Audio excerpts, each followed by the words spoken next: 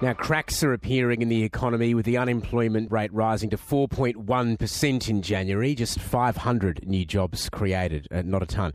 Economists who had been optimistic about a so far resilient jobs market are now talking about a more dire outlook, raising pressure on the Reserve Bank to cut interest rates.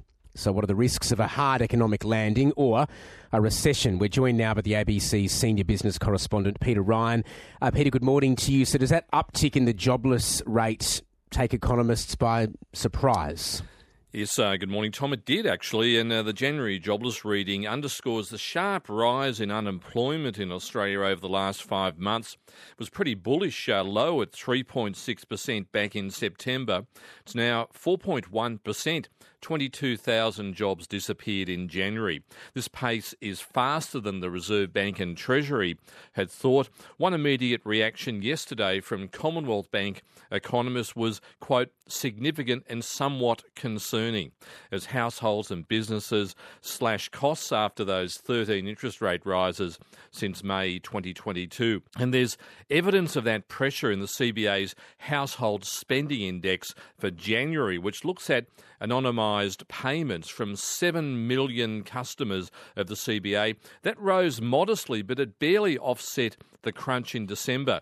Insurance costs, as we all know, are continuing to hurt, but people are spending up on things like gym memberships, maybe New Year's resolutions, travel bookings and cruises. CBA Chief Economist Stephen Halmarick told me the RBA will remain pretty nervous about the risk of rebounding inflation, but he also sees a Taylor Swift bounce.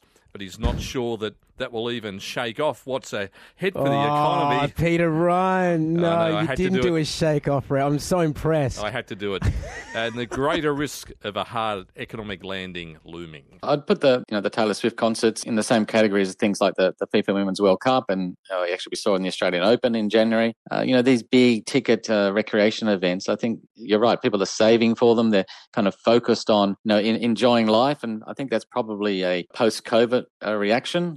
When these big events are back in Australia, people are keen to attend. But it does show that people have the money, or they do have the capacity to save, and we've also seen that demonstrated in greater recreation and cruises and gym use. Yeah, so I think that's right. So I think people making deliberate choices to spend a bit of their extra money, if they have some, on those big recreation items, and spending less money on other things. We can see that clearly in some softness in household goods, household services, food and beverage. I also wanted to ask you about insurance, because everyone's feeling that at the moment. Massive increases, a big factor of inflation. Does that a worry for the Reserve Bank as they try to work out the timing to cut interest rates? Yeah, so on our data, spending on insurance is the strongest. It's up 11.3% year to January, and I think, as the Reserve Bank Governor has pointed out, that services sector inflation, which they are focused on and worried about. But from the CPI data, both the quarterly and the monthly numbers, it does look like services inflation has peaked. But we'll need to see more of that through the course of 2024 for the RBA to be confident that they can start cutting interest rates. Gosh, let's try to get through a story without a Taylor Swift reference. Commonwealth Bank Chief Economist Stephen Halmarick there. Peter Ryan, if the jobless rate is rising faster than expected, what does that mean for interest rate cuts? Well, Tom, we'll be seeing the official GDP numbers for the final quarter of last year on March the 6th. Some economists see growth of just 0.2%, which is basically flatlining, which will be a worry for the Reserve Bank. By the way, overnight in the United Kingdom, it fell into a technical recession, a similar backdrop of very high cost of living pressures and surging interest rates. What the RBA now needs to see is slowing inflation. It's now 4.1%, needs to get it back into that target band of 2 to 3%. That's when RBA Governor Michele Bullock will be more comfortable about talking about when to cut. Some economists see that scenario sooner rather than later, given the rising jobless rate outlook, to avoid a recession. But for now, both the RBA and Treasurer Jim Chalmers remain confident about a soft economic landing. Just on the changes to the Stage 3 tax cuts, when they were announced, the Prime Minister cited the support of the RBA with insurances they wouldn't stoke inflation. That seems to have raised a few eyebrows, Peter. Well, that's right. That's because the RBA is fully independent of government, and politicians are usually pretty careful to let the RBA do its job. But the Treasurer has been saying the RBA has given the changes on stage 3 a big tick. The RBA Governor Michele Bullock was quizzed about this yesterday before a Senate committee.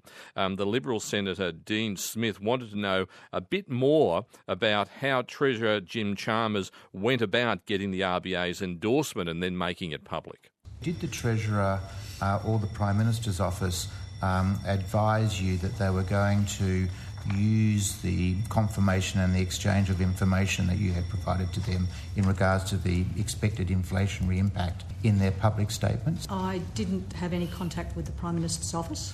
When I spoke to the Treasurer and I told him what our view was, he didn't explicitly tell me that, but my assumption was, when I'd given him the view of the bank, that he might use it. So, so in conversations you have with the Treasurer, Dr. Chalmers, your working assumption is that those conversations could be publicly disclosed? No, depends on what I'm talking to him about. Right. And on that particular issue, I knew he was going to take something to Cabinet, so I assumed that he would say something to Cabinet about what I had said, and I also assumed that he would also probably say something publicly. Has the RBA been asked to comment, do an assessment on other significant policy issues for the government? For example, the $23 billion cost of living relief package, which has inflationary implications? Since I've been Governor, I haven't been asked. Okay, so it's Michele Bullock, the RBA Governor, being grilled yesterday by Liberal Senator Dean Smith and earlier the ABC senior business correspondent Peter Ryan.